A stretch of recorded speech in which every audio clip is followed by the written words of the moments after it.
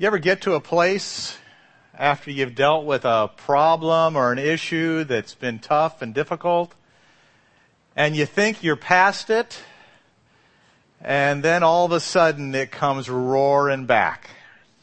Gets right in the middle of your life once again. Oftentimes that brings you to a crossroads. A crossroads where things are going to move one way or another. Things are going to go forward, or they're going to go backwards. Well, this morning we come to Acts chapter 15, and we come to a crossroads. Acts chapter 15 is located at the very center of the book of Acts between chapters 1 and 28. And the fact that it's at the center also brings us to the point where a central Christian truth is confronted and challenged and is in danger. The gospel itself is in danger of being compromised, corrupted, and destroyed in chapter 15 of Acts. Now, Peter plays a critical role in the debate over the gospel here. But then he fades from the scene, never to be seen in the book of Acts again.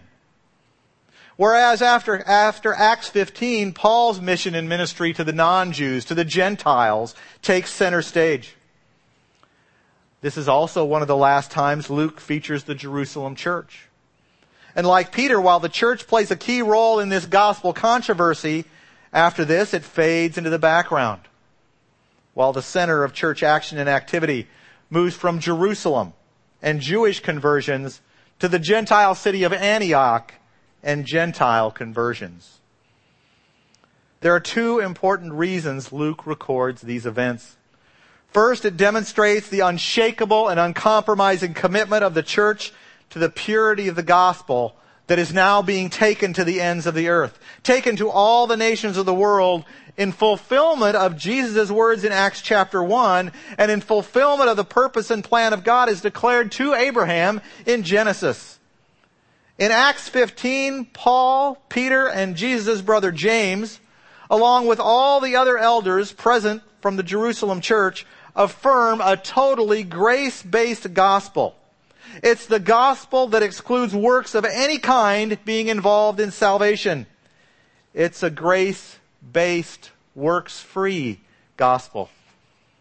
Secondly, this chapter helps us to understand how to bring gospel grace to bear and in love count others as more important than ourselves in the exercise of our freedom in Christ. Follow along as I read verse 1 of chapter 15. But some men came down from Judea and were teaching the brothers, unless you are circumcised according to the custom of Moses, you cannot be saved. Remember the previous chapter, chapter 14, we just concluded with Paul and Barnabas returning from their 2-year missionary journey. And as we left them, they were continuing to minister and teach at the church in Antioch in Syria. But in verse 1 of chapter 15, the peace of the church is disturbed by some men who come from Judea, the region of Jerusalem. Paul and Barnabas, on their missionary journey, had faced external challenges to the gospel. Now they have to deal with an internal attack upon the gospel, an attack that comes from inside the church. These men are not disputing that Gentiles belong in the church. But they are saying that in addition to believing in Christ, you must be circumcised to be saved. They're teaching the people and saying, you must believe the gospel plus do something else to be saved. Why did they insist on this? Well, certainly because circumcision was required as a sign and seal of belonging to the family of Abraham through Isaac and Jacob. It's a sign of being a Jew, and thus included as an heir to the promises given to Abraham and part of the everlasting covenant described to Abraham in chapter 17 of Genesis. And while Jesus, as a Jewish man, had shown grace to individual Gentiles, he never spoke of abolishing circumcision as the sign that sets God's people and his promises apart from all other peoples of the earth. As a matter of fact, Jesus himself was circumcised. But these men in the Antioch church want circumcision to be more than just a sign and seal of God's people. They want to impose circumcision as a work to be performed in order to be made right with God, in order to be saved. And that's a problem. The Christians in Antioch knew that Paul and Barnabas had not imposed circumcision on Gentile believers in that church. They also knew Paul and Barnabas had not imposed circumcision on anyone who came to faith in Christ on their first missionary campaign. That brings us to verse 2 and their reaction. And after Paul and Barnabas had no small dissension and debate with them, Paul and Barnabas and some of the others were appointed to go up to Jerusalem to the apostles and the elders about this question. So being sent on their way by the church, they passed through both Phoenicia and Samaria, describing in detail the conversion of the Gentiles, and brought great joy to all the brothers. When they came to Jerusalem, they were welcomed by the church and the apostles and the elders, and they declared all that God had done with them. Paul and Barnabas don't stand by and just watch this happen. Rather, they engage in the debate and guard the true gospel from the attack. Then they, along with others, are sent on their way to Jerusalem. This time, not to proclaim the gospel, but to defend it. The fact they are sent indicates that they went as the official representatives of the church in Antioch and are being supported in every way, including financially, by the church in Antioch as they go. They traveled 250 miles from Antioch to Jerusalem, and on the way brought the good news of Gentile conversions to their brothers in Christ. That is, to churches all along the way. When they arrive in Jerusalem, the church welcomes them, as do the apostles and elders. And they too heard all that God had done through them. But just as the message of the gospel had been opposed in Antioch, so too it was met with opposition here. Read along with me at verse 5. But some believers who belonged to the party of the Pharisees rose up and said, "It is necessary to circumcise them and to order them to keep the law of Moses." The use of the word some at the beginning of verse 5 indicates a minority of not just the believers held this view, but these are not even representative of those who formerly identified themselves as Pharisees. Even so, this vocal minority slides back into the legalism of their Pharisee heritage and demands not only circumcision for salvation, but also keeping the law of Moses. To keep these requirements, as they demanded, would essentially make Gentiles convert to Judaism in order to be saved, and push the grace brought by Christ in his life, death, and resurrection to the background, and instead emphasize the ceremonies, the sacrifices, and the laws of Moses, the very things Jesus came to fulfill. Look at verse 6 with me. The apostles and the elders were gathered together to consider this matter. And after there had been much debate, Peter stood up and said to them, "Brothers, you know that in the early days God made a choice among you, that by my mouth the Gentiles should hear the word of the gospel and believe. And God, who knows the heart, bore witness to them by giving them the Holy Spirit, just as he did to us. And he made no distinction between us and them, having cleansed their hearts by faith." Luke's account of this meeting is not exhaustive, for he says at the beginning of verse 7, after there had been much debate. And then he picks out the highlights of 3 important speeches that brings the council to agreement. These speeches are first by Peter in verses 7 to 11, second by Paul and Barnabas in verse 12, and the third and longest by James, Jesus' brother, in verses 13 to 21. In the very first phrase of Peter's last recorded words in Acts, he takes them back to the early days, as he calls them. He is speaking here of the incident in Cornelius' house, recorded in Acts chapter 11, probably about 10 years before, when for the first time the gospel had been preached to a group of Gentiles. Peter reminds them that it was by God's choice that he brought the gospel to the Gentiles. And Peter doesn't just rely on his own testimony to these salvation events. No, he also invokes the authority of God, saying God bore witness by giving the Holy Spirit to these Gentiles, just as he had done to the mostly Jewish crowd in Jerusalem on the day of Pentecost in Acts 2. Peter presses his point and challenges them further in verse 10. He says, "Now therefore, why are you putting God to the test by placing a yoke on the neck of the disciples that neither our fathers nor we have been able to bear? But we believe that we will be saved through the grace of the Lord Jesus, just as they will." I'd like for you to notice the term that Peter uses for trying to be saved by keeping the Mosaic law. It is called a yoke.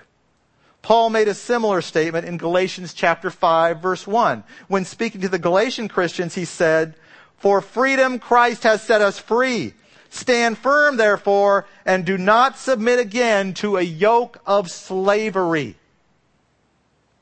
So both Peter and Paul speak of being under the law of Moses as being under the yoke of slavery. In this context, to bear this yoke is to keep the demands of the law.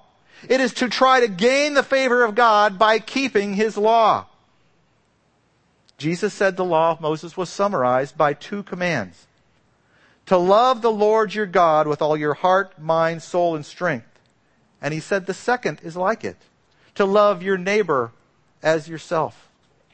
The 10 Commandments are summarized in these two. The entirety of the Mosaic law, the moral obligations of the law, the temple sacrifices also are summarized in these two: love God and love neighbor. The law commands us to do this all the time and to do it perfectly. This is the yoke, the burden these promoting a false gospel are advocating. Peter says it's not possible to do this. And the history of generation after generation in Israel proves it. For he says neither our fathers nor we have been able to bear it. When Peter does this, he is not denying that the law of God was good and holy and perfect. For it is a reflection of the very character of God himself. But Peter is making the case that it is impossible to be saved by merit or obedience to the law's demands. He says to do this is to put God to the test. That is, to put him on trial and challenge God's purpose and plan to justify Gentiles and Jews by faith in Christ alone, apart from merit or obedience as it relates to God's law. Only one means of salvation ever existed for Jews or Gentiles, and that is by grace through faith. That's why Peter concludes his speech with an exclamation point in verse 11. He says, "But we believe that we will be saved through the grace of the Lord Jesus Christ, just as they will." What a wonderful and concise statement of how we are saved. Salvation is not by our law keeping. It is through the grace of the Lord Jesus. And do you see how Peter makes the salvation of Jew and Gentile so clear? We will be saved. We are saved just as they will. Paul in the book of Galatians, when fighting the same battle in the Galatian churches, makes exactly the same point as Peter. Paul says this in Galatians 5 verse 2. Listen. "Look, I, Paul, say to you that if you accept circumcision, Christ will be of no advantage to you. I testify again to every man who accepts circumcision that he is obligated to keep the whole law. You are severed from Christ, you who would be justified by the law. You have fallen away from grace. For through the Spirit, by faith, we ourselves eagerly wait for the hope of righteousness. For in Christ Jesus, neither circumcision nor uncircumcision counts for anything, but only faith working through love." Given this unity around the central and core belief of the Church of Jesus Christ regarding the gospel between the apostles Peter and Paul, it's appropriate that the second speech recorded in Jerusalem is by Paul and Barnabas. Look at verse 12. "And all the assembly fell silent, and they listened to Barnabas and Paul as they related what signs and wonders God had done through them among the Gentiles. The fact the whole assembly fell silent suggests Peter's critics had nothing more to say. Luke then very briefly describes Barnabas and Paul's speech, which emphasized what God had done through them among the Gentiles. Both apostles, Peter and Paul, have come down firmly on the side of a grace-based gospel, one free of works as a condition for salvation. This distinction has been a constant battleground for the church over and over. And over the centuries, it has taken many different forms. This meeting that took place in Jerusalem primarily involved the place of God's grace and man's works in human salvation. And as we just read, there was conflict. There always seems to be conflict when we talk about the way of salvation. There's a great difference of opinion about that way. And the greatest divide is between God's way and our own way, or man's way, man's works. God's way is based on God's grace alone. The world's way in some shape or form involves us and our works and our good deeds in restoring our relationship with God. Often the world's way of salvation sounds something like this. Well, the good things I've done will outweigh the bad things I've done, and God will let me into His heaven. As if somehow my good deeds can atone or pay or make up for my sins. That's blatantly and obviously works salvation. Another frequently heard salvation formula that the world uses today says it doesn't make a difference what you believe, so long as you sincerely believe something. Because God will accept us just as we are, no matter how we come to Him. In other words, God will accept my good works, whatever they happen to be, and whatever their object is. In this salvation formula, it doesn't matter who or what I worship, only that I do good works by worshiping someone or something. The Bible has a word for this. It's called idolatry. God says we must serve and worship Him alone and forsake all others. We must follow Him. Now, a little more religious version of this brings Christ into it, and it goes like this.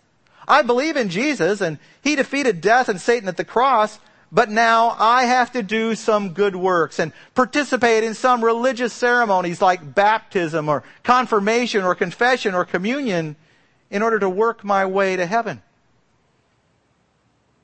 One of my very close relatives, when presented with the gospel, told me, well, that's too easy. I have to do something to please God. That's too easy. I have to do something. Well, that's kind of a cooperative salvation where Jesus does His part and you do your part. And as Pastor Pat likes to say, when you get to heaven, you and Jesus can get together and say, we did it. That's not going to happen. All of these are very, very wrong. They are biblically false. But nevertheless, that's the way the world thinks. It thinks that everyone is going to heaven even though they are traveling by different roads. They think all roads lead to God. And if they are religious people, it doesn't make a bit of difference which religion you may have as long as you have religion and good works. Now, the Scriptures are completely opposed to this. But many people, most people, do not read the Scriptures. And when they do read them, they read little bits here and there, and the very important truths of salvation miss them completely. And when they finally hear what the Scriptures say, that we are sinners by nature and by choice, and we are unable to come to God on our own, unable to do enough good works to atone for our sins, they often are very, very upset. Their pride is trampled upon. Their sense of self-righteousness is attacked by the Word of God. Paul makes this point in the passages we read earlier from Galatians when talking about circumcision. Paul in effect says that if you could believe in Jesus and be circumcised in order to be saved, then you would have some reason to boast because you had the intelligence and the determination and the will or the smarts or whatever it was to actually carry out this religious act of circumcision. And thus the work of salvation becomes partly the work of God and partly the work that I do. In fact, Paul was so upset over this kind of teaching that he wrote the Galatians that if anyone preached this kind of gospel, then let him be accursed. Now that's very, very strong language, but he said it twice so we wouldn't miss the point. If anyone is preaching to you a gospel contrary to the one you received, let him be accursed. That's the Old Testament equivalent of saying, let him go to hell. It's that serious because the eternal destiny of people is at stake. Because the purity of the gospel, the true and one pure gospel, is in jeopardy. It's not something you can take or leave. No, it's the most important issue of life. It's the gospel of the Lord Jesus Christ that's at stake. Salvation by God's grace and not by our works, or rather, by our works offends us because it calls for unconditional surrender by us to God. We must forsake all and follow Him. We must die to self and live to Christ. It's an offense to our pride because it reveals the exceeding sinfulness of our hearts and the fact we are headed for a Christless eternity due to the judgment of God on our very own sin. It causes us to rebel against God. And finally, it offends us because it says you must be born again. You must be born of God. That's what the Lord Jesus said during His earthly ministry. Jesus told the Pharisee Nicodemus he was not qualified to enter the kingdom of God. Jesus said to him, "Truly, truly, I say to you, unless one is born of water and the Spirit, he cannot enter the kingdom of God." Do you mean to say, Pastor Mike, that you have to agree with you on this in order to be saved? Well, let me tell you. The issue is not whether you agree with me. It was Jesus who said that. It was the Lord Jesus who said, you must be born again. And I am the way and the truth and the life. No one comes to the Father except through me. So really the issue is, do we believe what Jesus said? Or are we going to trust our own human ideas concerning salvation? Well, you might have thought, as we've been studying through the book of Acts, that the question of Gentile salvation had been settled back in Cornelius' house. After all, Peter said that everyone, meaning Jews and Gentiles who believe in Him, that is Jesus, receives forgiveness of sins through His name. And then the Holy Spirit fell upon them. And then after that, Peter asked, can anyone withhold water for baptizing these people who have received the Holy Spirit just as we have? And so the Gentiles were saved through the preaching of the gospel apart from circumcision and also before they were baptized with water. These Gentiles received the Holy Spirit, were indwelt by the Spirit of God, a sure sign of salvation in Christ, without being circumcised and before being baptized. The order is clear. They believed first and then were baptized as a sign and symbol of their new life in Christ, as a public declaration of their faith in Christ. You see, there's nothing new under the sun. For the Jewish believers, the issue was the gospel plus works for salvation revolving around circumcision. But for Gentile believers today, the issue of the gospel plus works for salvation revolves around baptism. We had a baptism here this morning. It's one of the ordinances of the church, commanded by Christ for every believer. The church is to baptize disciples, that is, believers in Christ, in the name of the Father and the Son and the Holy Spirit. And we did that today. But no sins were forgiven here today in baptism. They did not go down into the water as sinners and come up forgiven. They were not saved by water baptism. Now don't get me wrong. Baptism is important. Christ commanded it. We should do it. But it is a sign and symbol of faith for those who have believed. It does not take the place of faith. It does not take the place of belief and trust in Jesus, and plays no part in our justification before God. Rather, water baptism is a picture of our new life in Christ. We go down into the water. It pictures our dying to sin. And we come out of the water. That's a picture of our resurrection to life. It's a picture of our union with Christ, for he was buried in a tomb and rose again. The picture of our release from bondage to sin and our identification with Christ proclaims to the world we belong to Jesus and makes known what he has done for us. Are Gentiles or Jews required to believe in the gospel of the Lord Jesus and then required to do some religious work or ceremony in order to be saved? The answer is no. That's the specific question here in Acts 15. And now we come to the third and longest speech in this section, verse 13. After they finished speaking, James replied. This is James, the brother of our Lord Jesus. Not James the apostle and brother of John, who was killed by Herod at the beginning of Acts chapter 12. This James, here in Acts 15 verse 13, did not believe in Jesus during his earthly ministry, but Jesus appeared to him after his resurrection. And now James has become a very important man in the church at Jerusalem. What would James say? Would he side with these Pharisees who believed, but who Peter and Paul said were wrong about circumcision? No.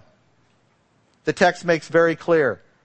He comes down firmly in agreement with Peter and Paul, and does so in a way that ties together the coming of the gospel to the Gentiles with Old Testament promises. And in so doing is an encouragement to Jewish and Gentile believers alike.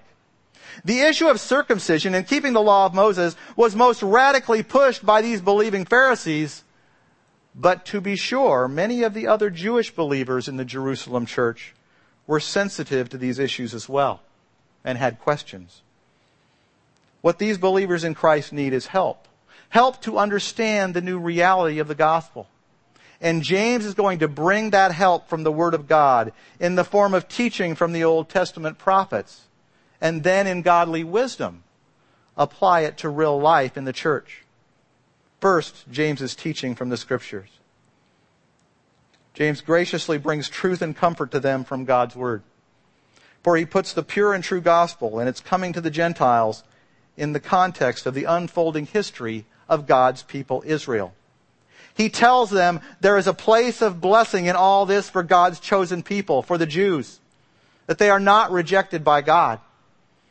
That place of blessing was promised to them through the Abrahamic covenant, through the covenant with David, and now through the new covenant in Christ, and will have its ultimate realization in the future when Christ returns. And so James goes to passages from the prophets, from Amos and Isaiah. And here he points out that God's dealings with Israel will ultimately result in blessings upon Israel.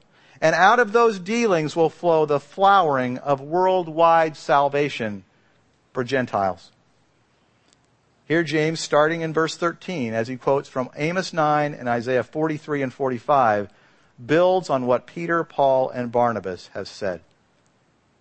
Brothers, listen to me. Simeon, he's referring to Peter here, that's the Hebrew name for Simon. Simeon has related how God first visited the Gentiles, referring again to God's saving power in coming to Cornelius and his family and friends. How God first visited the Gentiles to take from them a people for his name. And with this, the words of the prophets agree, just as it is written. After this I will return, and I will rebuild the tent of David that has fallen. I will rebuild its ruins, and I will restore it, that the remnant of mankind may seek the Lord, and all the Gentiles who are called by my name, says the Lord, who makes these things known from of old. Let's unpack these quotes from the New Testament, or rather from the Old Testament. James is saying here that the salvation of the Gentiles was something planned in the purposes of God from the very beginning. And that God is using his people Israel to bring Gentiles to God. And these prophets, Amos and Isaiah, testify to that fact. After speaking words of judgment on Israel in Amos chapter 9, God speaks the words we have here in verse 16 of Acts 15. Saying that the greatest king of Israel, David has fallen. That is, the line of kings that were to come from David has collapsed like a tent in a storm and seemingly ended. The exile to Babylon and the enslavement of Israel made the promise of an everlasting king from the house of David look like a heap of ruins. Yet God will not let this stand. He is faithful, and he gives a threefold response. God says through Amos and now through James, I will return, I will rebuild, and I will restore. What is clear from this side of the cross is that God has done that in the person of his Son, the God-man Jesus Christ, who is the ultimate and the true Son of David, who is the true and ultimate King. He is the true Israel. He did all Israel was commanded to do in keeping God's law, and now he perfectly represents God's people before the world as Israel was commanded to do. This Jesus sits at the right hand of God right now today. And at a time decreed by his Father, Jesus will return and consummate his kingdom and sit on the throne of David. And he will return, rebuild, and restore and rule over Israel, over the church, and ultimately rule as King of Kings and Lord of Lords over all of God's people forever. But James isn't quite done yet. For then in verse 17, quoting from Isaiah 43, he says, this happened to Israel so that all mankind would seek the Lord. Not just the Jews, but also the Gentiles also who are called by his name. In the language of Isaiah 43, God will call them from the north and the south, from the east and the west. God will call his sons and daughters from afar, from the ends of the earth. The Lord will gather all the nations and people together. They are to come by his servant whom God has chosen, and his people are to be his witnesses. In Isaiah 43, the Lord, the Redeemer, the Holy One of Israel, another title for Messiah, says he is the creator of Israel and king.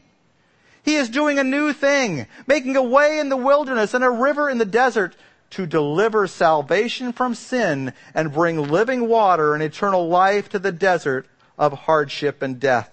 This one will blot out their transgressions and remember their sins no more.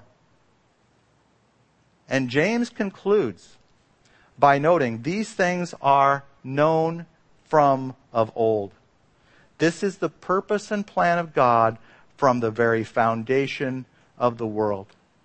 The fact Isaiah and Amos spoke of it at the urging of the Lord over 700 years before the fulfillment of these things in Jesus Christ proves it. There is a place for the Jews in God's plan and a place for the Gentiles. James continues in verse 19. Therefore, my judgment is that we should not trouble those of the Gentiles who turn to God. James is clear. In his mind, the Gentiles do not need to submit to circumcision or keep the law to gain salvation in Christ. To be a Christian does not mean believe in the gospel plus be circumcised or keep the law or do any external act or ceremony. The grace-based, works-free gospel is just that. Salvation is by grace alone, through faith alone, in Christ alone. But now James goes on to propose to Peter, Paul, Barnabas, and all the others present wise and godly advice.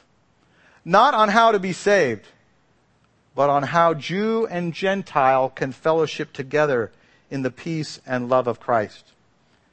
And he says in verse 20, we should write to them to abstain from the things polluted by idols, probably referring to food, and from sexual immorality, a common sin among Gentiles, and from what has been strangled, and from blood.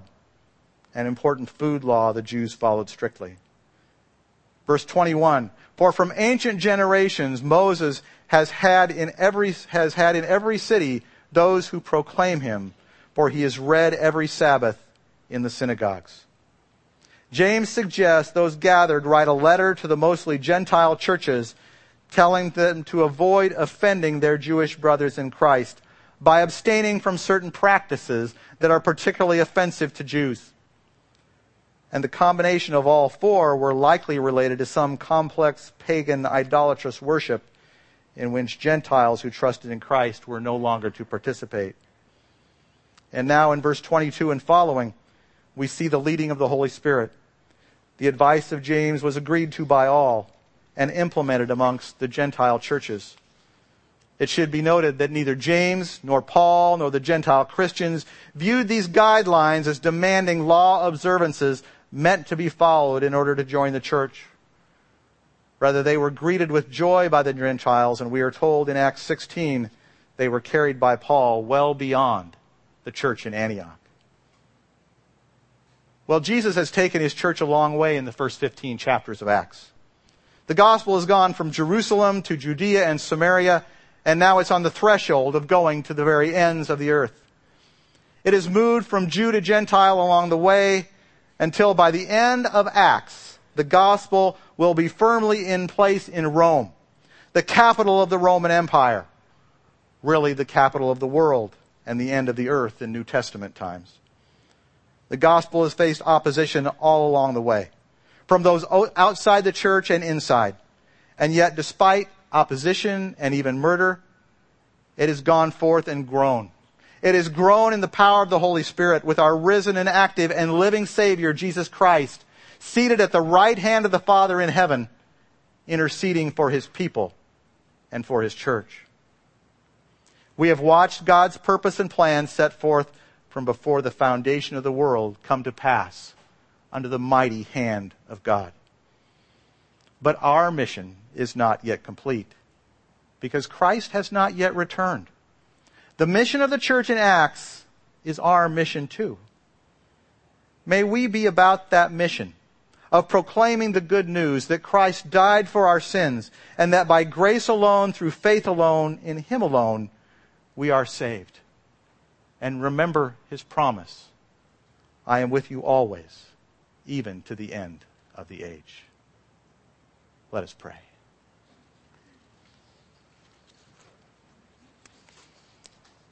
Heavenly Father, we are grateful for these magnificent words which Luke has recorded for us under your guiding hand. We know, Lord, that through a salvation based on your wonderful grace, you have come to us through the Lord Jesus Christ, offering eternal life to all who will come and trust in Christ for the forgiveness of sins.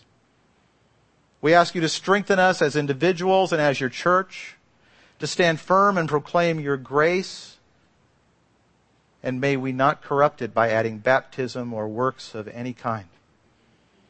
And Lord, we ask you to use us as individuals and as Omaha Bible Church to bring sinners like us to yourself. For in love you sent your Son Jesus to die for the ungodly. And we are the ungodly. Keep us humble before you, Lord. We pray, Father, for the return of our pastor, Pat Abendroth, to this pulpit and to our church next Sunday. We have missed him.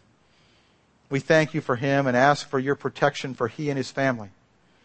I pray he returns to us refreshed and strengthened for ministry, that you would give him great insight into the truths of your word. I pray we as your body would be an encouragement to him and appreciate his love for us as he labors to bring us your word and proclaim Christ. I pray also, Lord, for your grace, mercy, and peace, that it may accompany us as we go from here and into the mission field you have given us, whether that be at work, in our neighborhood, with our family, or at school. May your blessing be upon us, and may we fulfill the mission you have given us as a church, to be witnesses for Jesus Christ here in Omaha, in eastern Nebraska and western Iowa, and to the very ends of the earth.